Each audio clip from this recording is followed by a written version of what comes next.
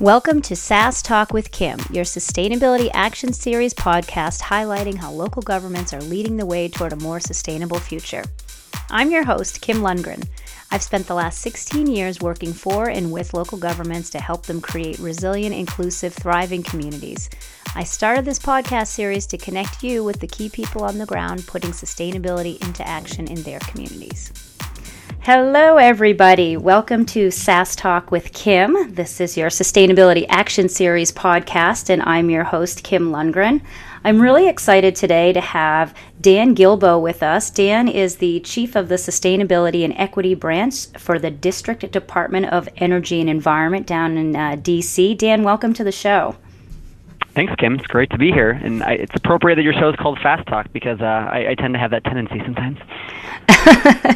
To talk sassy? Yeah, exactly. So, Dan, we were talking about this earlier, the offline, of course. You have a very unique title, and the district has certainly been doing quite a bit since the release of your Sustainable DC plan. Could you just talk a little bit about what your role is within the district in the Department of Energy and Environment? Yeah, so I got lucky. When I first came to district government, I had been in this a previous sort of iteration of this job 5 or 6 years ago, and right as I started, within a few months, the mayor announced he wanted to do a sustainability plan. I'm an urban planner by education, and I have an interest in sustainability, so I was just sort of uniquely situated to be able to work on it. And 5 or 6, I guess maybe even closer to 7 years at this point, I'm probably one of the only people from that original team. So it's fun to sort of be that person who was able to help plan the development of the plan, create the plan itself, and now we're 4 years into implementation. And we were talking earlier too. It's been really fun to see the district government really grow its sustainability team. I know my direct team was something like 5 or 6 people when I first started. Now we're up to 14 people. And the way I think of it too, we're really just the core of this really large, or the hub maybe of a really large wheel of sustainability. There's probably something between, I would say, 60 and 80 people within district government who work pretty directly on sustainability in some way. So some people are broader, like me and my team, who do a lot of that coordination, and then there's a lot of like deep diggers, right? So the people who run the bike share program, the people who really do solar energy directly, get healthy food into schools, things like that. So it's this really nice mix of deep divers and people who are doing overall coordination within different agencies that really helps, I think, the district do some pretty robust work in terms of sustainability. It's fun. Yeah, I mean, that's really cool. I know I worked with the district back in my ICLEI days when Brendan Shane was there, and, they were still trying to move things forward and get things going. So it's really excited to see how much the district has stepped up as a leader. I know a lot of my local government clients that I work with would love to have 60 to 80 people actively thinking about sustainability and engaged in it. Is there something there? I mean, was it from the development of Sustainable DC plan? Has it been, from leadership? What's kind of made that possible where you really are starting to get to that point of true integration? Yeah, that's a really good question. I mean, I think in one way, there's a few unique things about the district in general. So we are lucky enough in a lot of ways to have our state and the city combined into one sort of just massive workforce. So the people who would normally be involved in like the State Department of Energy, the State Department of Natural Resources, those are all district government staff. So we have a much broader sort of range of people who are all involved in things. There's other benefits to that too, in terms of legislation and our ability to be nimble and use funding sources differently. But that, in terms of staff, that's one big piece of it. Two is, we're a pretty progressive city with a progressive string of mayors, council, just the residents in general really. Broadly speaking, on a high level, really do care about sustainability, climate, and the environment. So there's a lot of appetite from them to do more and to support programs too, because these are tax-funded programs. There's some exceptions to things, but it's really that sort of like overall combination of this is important work, and everyone sort of being on that same page, more or less. There's exceptions to everything, of course, but has really helped grown sustainability overall. And then I think, having support of mayors launch and keep Sustainable DC really moving. Part of its success has been this large group of staff people dedicated to sustainability, which then makes the plan more effective, be able to do more work overall, which then sort of further supports, look, we need more people to be doing more programs, and it's a really nice sort of cycle of support for each other between the staff and the plan. Yeah, that's fantastic. I mean, you're right. You do have kind of that unique position as a bit of a state and city government. So certainly that helps. But, there's always opportunities and challenges with that. And I know, with your Sustainable DC plan, you guys are very good about putting out your progress reports. So you're tracking that implementation, which probably holds a lot of your folks, I don't want to say holds your feet to the fire, but it keeps you focused, not just within your department, it sounds like, but across the district government. I love that it's integrated throughout there. And I think what we're actually here to talk about today is really that engagement that you're all doing within the community, and specifically your Sustainability Ambassadors program. Why don't you kind of give our listeners a little bit of a background on kind of how the Sustainability Ambassadors program got started? Yeah.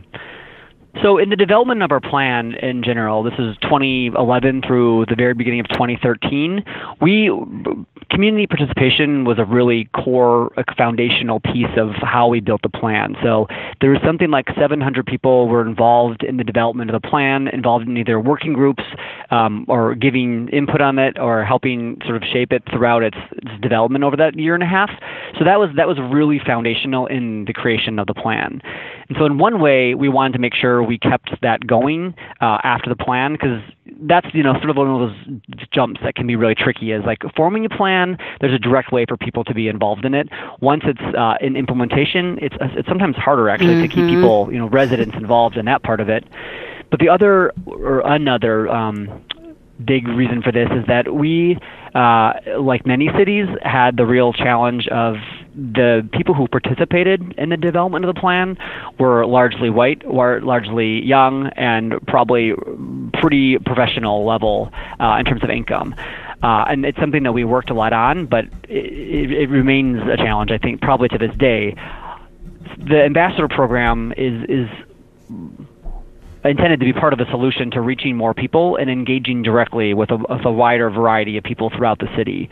So we, from the beginning, worked to have at least, we did a pilot year. We had one ambassador from each of the wards, and we learned a lot from that year. But since then, it's really been, the intention has been, and I think, to the most degree, pretty successful in having the ambassadors reflect the diversity of the city. So we've got a pool of people who, are pretty diverse in terms of race, age, and geography of the city, which has really helped us sort of engage and have different kinds of conversations with a much larger variety of residents, not just those traditional people who come to the meetings, who have the capacity to come to all these meetings and participate online and things like that. This is really us going out to people and residents talking to residents instead of government workers, asking residents what they think. So has it been a magic bullet? No, but it's really been a pretty successful way to reach more people in terms of actual numbers, but also in terms of diversity of people that we're reaching. Yeah, and I think that's a great point, because we always talk about it in a planning process of trying to engage, a diverse audience, your representative sample, and we talk a lot about kind of going to them rather than trying to force people to fit into our, municipal planning processes. It's going to them and helping them fit it into their lives. And I love that you're kind of working with folks from the different neighborhoods and the wards that can be there and be that voice. So you're almost like your champions out there in the community, right? Absolutely. I mean, and I think in more than one way too, right? So not only do you have this group of people that, and we can talk about it, but we've trained them to some degree, right? About what is sustainability, why does it matter, what are things that people can do directly to help support sustainability, and how that actually benefits them as well, the environment.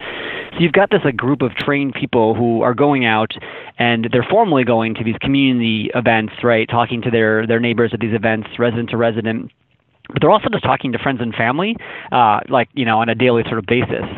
one of my favorite stories that came out of this is one of our volunteers. She's an older African American woman named Sheila, who was at the senior center in her ward, and she overheard some other women talking about sustainability and how it's just going to make the city more unaffordable, and it's going to hurt them in the end, and that the sustainable DC plan is actually not going to be something that helps them in any way. And she happened to overhear them and sort of stepped in the conversation, introduced herself, and just talked about what she felt like sustainability really is, and how she felt like it was helping her and was going to help her more, and how that may also be true for them. So here was this really informed woman just talking to other people at the this community center about sustainability. So you've got people able to intervene really intelligently in situations like that. And then there's also this, while we don't promote it, it does just create advocates too, right? So I guess that's what Sheila did. But at the same time, I was at this community meeting, and as often happens, the tide sort of turned a little bit, and I felt people sort of getting a little bit of animosity towards sustainability. And there happened to be 3 former ambassadors there, and I didn't even recognize them at the time. But all of them were able to make these really great points. This is why this thing's important, right? This was about I think it was recycling and composting. This is why this matters, and actually the city is doing some things, right? And yeah, we need to do more, but here's some good things that were happening. And it changed the whole tone of the meeting, right? It wasn't the government worker saying, no, we're doing things, we're getting defensive, or right, this is why it matters. It was residents saying, look, I'm proud of the things that are happening here, and yeah, we need to demand more, but there's some good stuff happening, and we just need to have more good stuff happening. So unintentionally created these advocates too. So multiple benefits to the program. That's really such a great story. I mean, you love hearing that, because you're right. Some of us that are in government or have been working in the sustainability field for decades plus, while we may be always working on our communication skills, everyone's coming from a different place. And, what resonates with us may not resonate with others, but as you're building kind of this group of ambassadors out there, they may connect more with some of their colleagues. And I love the story of Sheila, because, prior to her being an ambassador, she might not have felt like she had enough information to even intervene in that conversation. And so it's really nice to see that those kinds of changes happening. So, I mean, I guess along those lines, you've talked about it, there's obviously some training. What are the general kind of expectations and commitments for your ambassadors? Yeah. So one of the most important things is, just making sure you don't represent yourself as a government worker. That's something we really have to drill home, and we've never had an issue with it, and that's probably because part of that training there.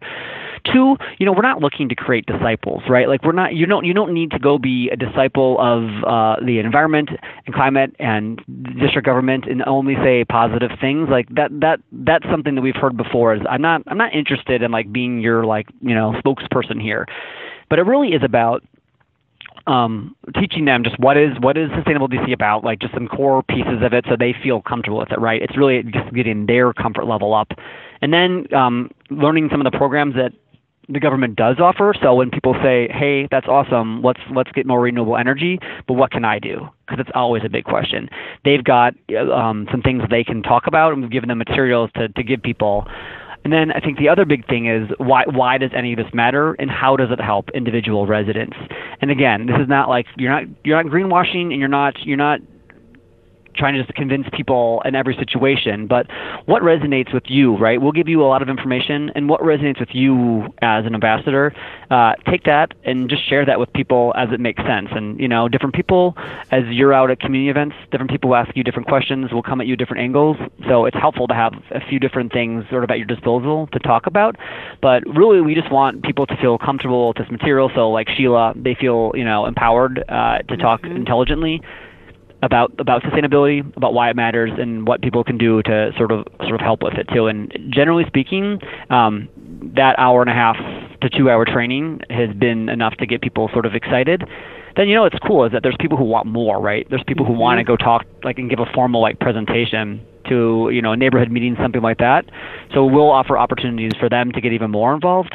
But for most people, that 2 hour sort of training really is enough to get them just out there and talking to people and having fun, hopefully.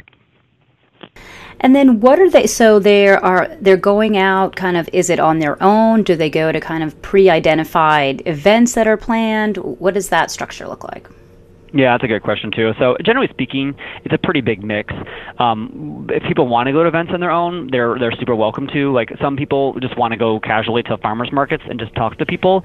But for the most part, we found that people, these are people who are really busy lives in general, that we need to make things as absolutely easy for them as possible. So we spend a lot of time, and it's a lot of work, finding the right kinds of events that it's going to be helpful for them to have these conversations at, coordinating with those event staff, making sure we've got the equipment and the materials that the people will need, coordinating with our staff if there's going to be like other actual staff people there talking about specific programs more in depth, and then communicating with ambassadors to make sure they're signed up for shifts, they've got what they need, they know where they're going, they know who's going to be with them. We try to put them in pairs because it's a lot more fun, I think, with other people. So generally speaking, we try to take care of all the logistics on the back end. They just show up at a metro accessible location for the most part, talk to people for 2 or 3 hours with somebody else there, get a bunch of information, and then they send that back to us so we can follow up with people if they've got questions. But we found, and we've gotten a lot of feedback on, the easier it is for them to be able to just to show up to events, the better. And then those like sort of superstars who want to do more, we'll work with them to help develop other events they want to go to as well. Mm-hmm. So I'm curious, what is at least what you've seen over the past few years, what has been kind of the impetus? Like why are folks signing up to do this? Are they just wanting to be part of something bigger? But are there specific triggers, reasons that folks are signing up to do this? Yeah, that's a good question too. Lots of good questions. I think one is a lot of times people will have just moved here and are just looking to get more involved in their community, make friends. 2, people are trying to sort of burnish their resume. So this is like a nice thing to have on the resume. I worked on this sort of like formal program with district government. That's a big one. I think generally speaking, this is usually people, not always, which is nice, but usually people who just care a lot about sustainability. They're involved in it in one way or another, be it health, transportation, green building, or energy, but they're involved in it in some capacity and just want to see it more people bought in and knowing about it. That's a really big one. Mm-hmm. And then, I think those are probably the biggest ones I would say. That's great. So let's go back to some of the logistics. So if any of our listeners want to launch a similar program in their community, talk a little bit. You've talked about kind of the training that you guys give and then of the back end support for events and getting folks out there. Is this an application process? I mean, is everybody just automatically accepted? What does that part look like? Yeah, it's an application process. Excuse me. So we found that accepting everyone generally has a much higher upfront success rate, but people will drop off precipitously, and that is tricky for morale when you as a volunteer who are kind of committed see everyone else dropping off around you.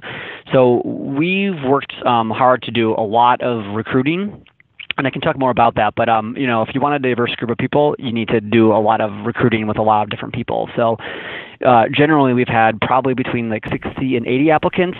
This year, we made a real push and we have a higher number, so it's something like 105.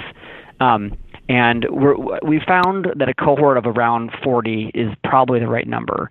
If you get too much bigger, it's hard to manage just administratively. There's probably not that same feeling of camaraderie, which is really helpful in the program. But if you have a cohort of about 40, you'll probably have a good 30 people who are pretty active.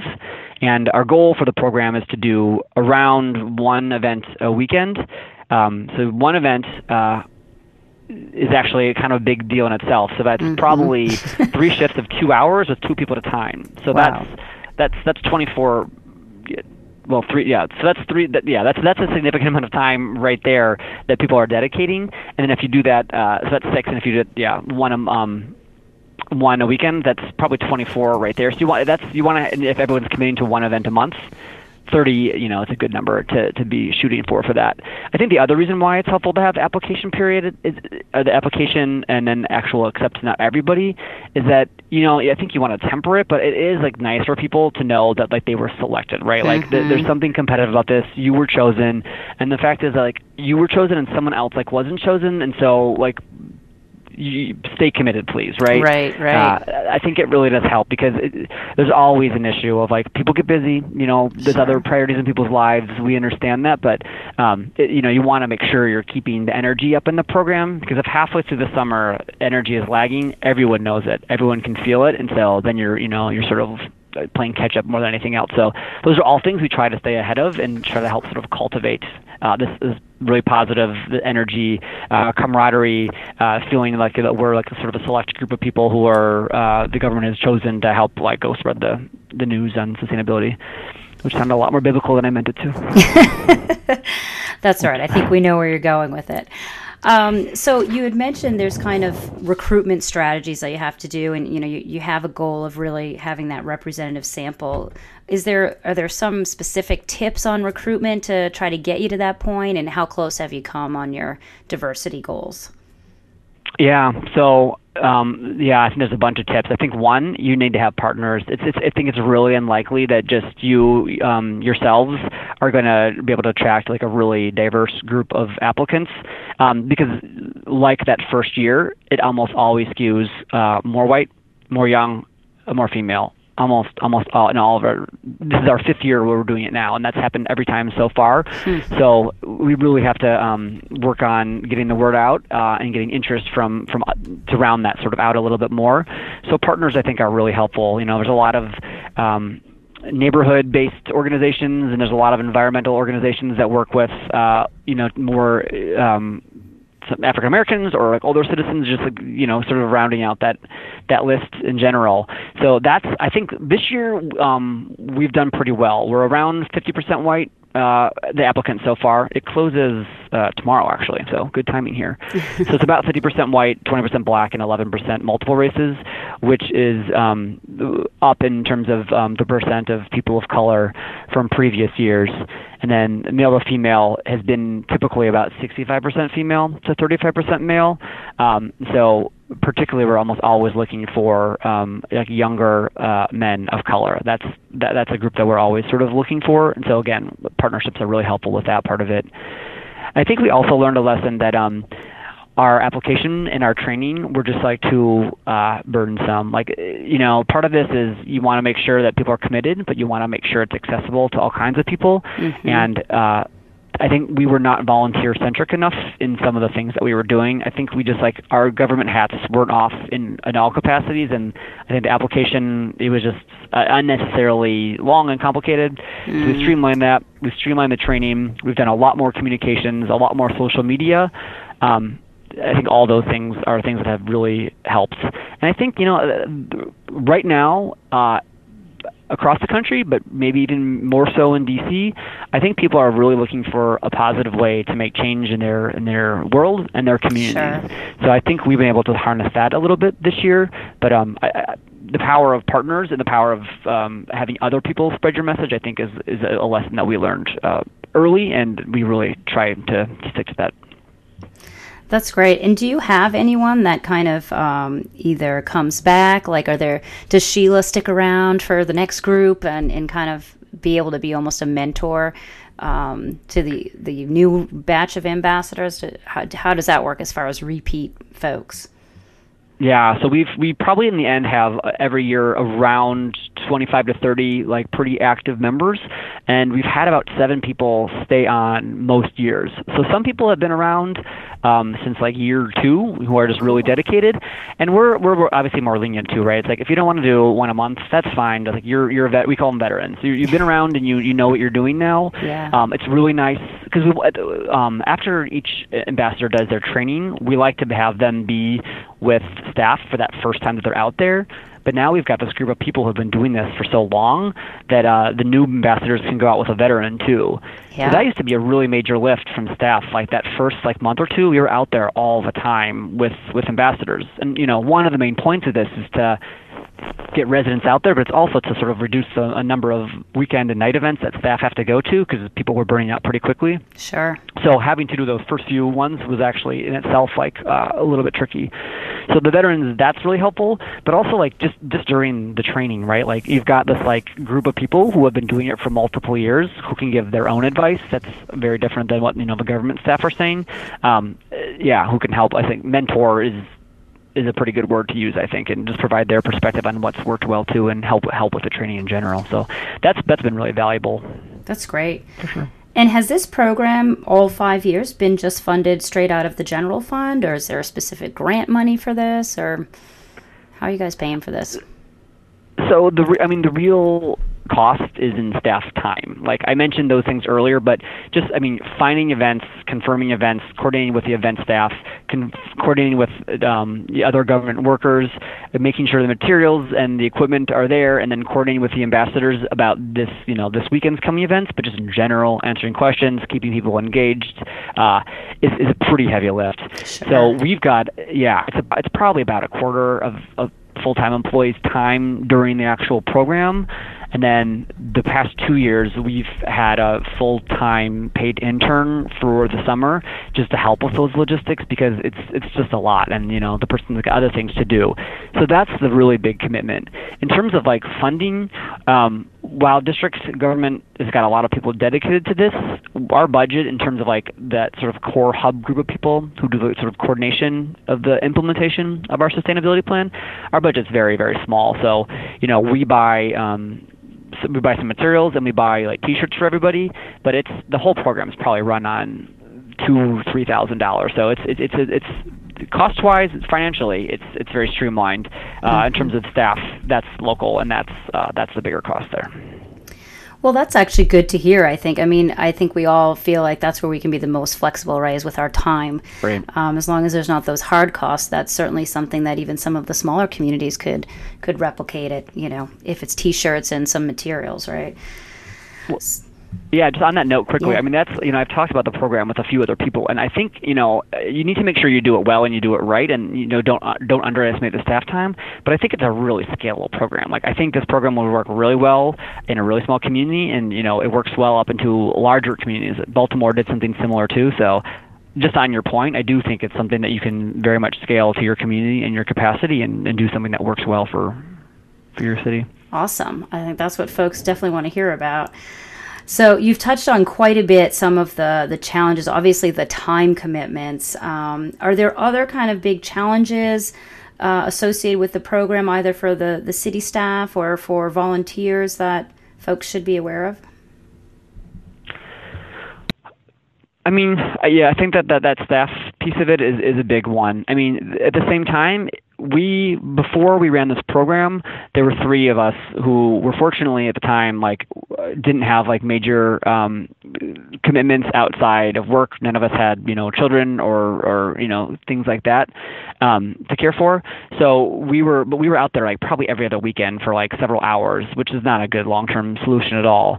So while this program is pretty high capacity, it really also offset a pretty high capacity situation in its own right. So there's a nice offset that way, but it is. The thing I just caution people about is don't get into something like this unless you're willing to do a really good job with it, because if you can't provide a really, really positive experience, it has to be very volunteer centric, and you sort of need to be anticipating the problems before they happen for them. Otherwise, people are just going to get frustrated and they're going to quit, and then you've got people who had a bad experience who are maybe the different kind of spokesperson for maybe not what you're looking for. So I think it's pretty important to just make sure you provide a very good experience, and that is not easy to do. And I'm every single summer I'm surprised about just how much work it takes to run the program. That I think is the biggest piece of it, and just having systems in place and making sure you're coordinating with other city staff too, to make sure you're not stepping on people's toes. Everyone's got their communications people and their engagement people, so right. we work hard to make sure we're trying to coordinate with them and to varying levels of success. But it's really I think it's that staff capacity issue that's the biggest challenge overall, I would say. And you've talked about kind of the materials that you're giving the volunteers. I know you guys have some really cool graphics that you work with. Is there something there that folks should be paying attention to as far as, we don't want to be handing these ambassadors 200 pages of in-depth studies on climate change. What's that balance there as far as the communication materials you guys are sending out? Yeah, so that's been a really interesting way just to learn how to do better with communications in general. Our ambassadors have given us really good advice. So I mean, the first document that I think we used to give out was not the 5,000-page report, but it wasn't that far off from it in some ways. It was this 4-page brochure that had way too much information on it, and no one even wanted to take it, right? No one wants to carry that around like a festival with them. So we've really streamlined down the amount of stuff that we're giving out. They're just fun, simple graphics that you can look at it in 1 second and understand what sustainability is to some degree.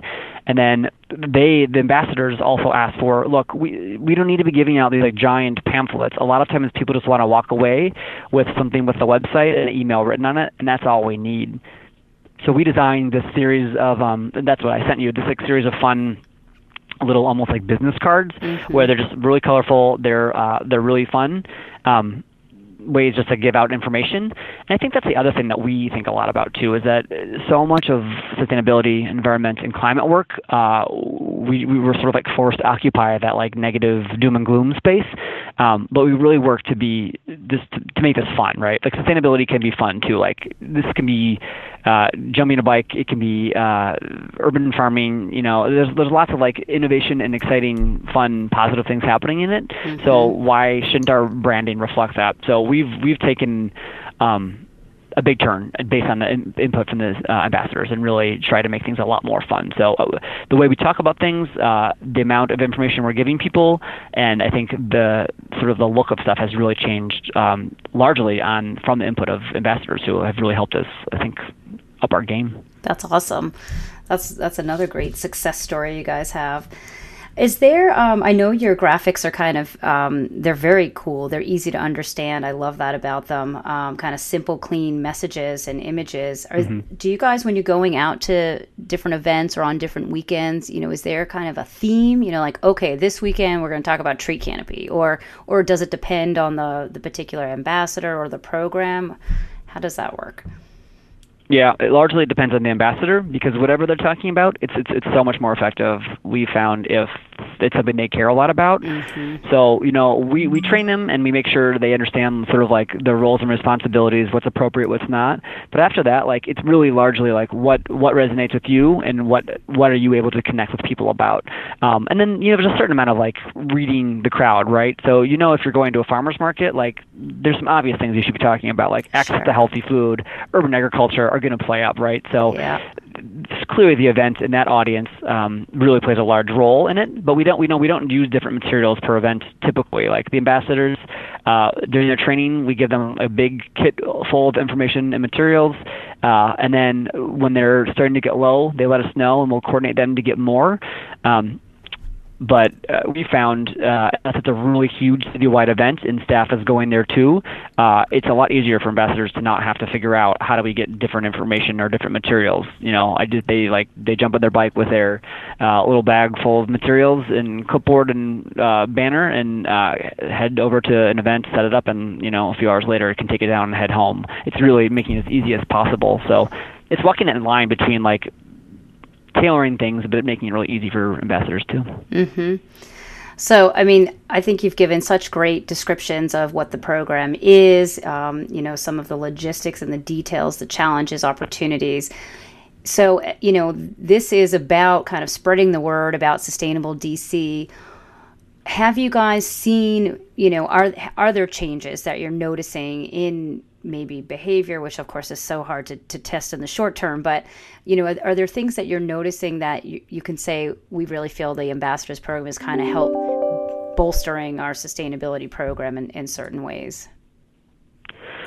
Yeah, that's a really fair question. I don't know that I can fairly say yes to that, because one, we don't have a good way of measuring just the overall sort of impact we're having, not just ambassadors but in general. We do a lot of communications work, and I don't know, it's probably hopeful, but I think a lot about like how are we contributing to creating like a culture of sustainability, right? Even if it's in small ways, how are we influencing the community to think more about sustainability?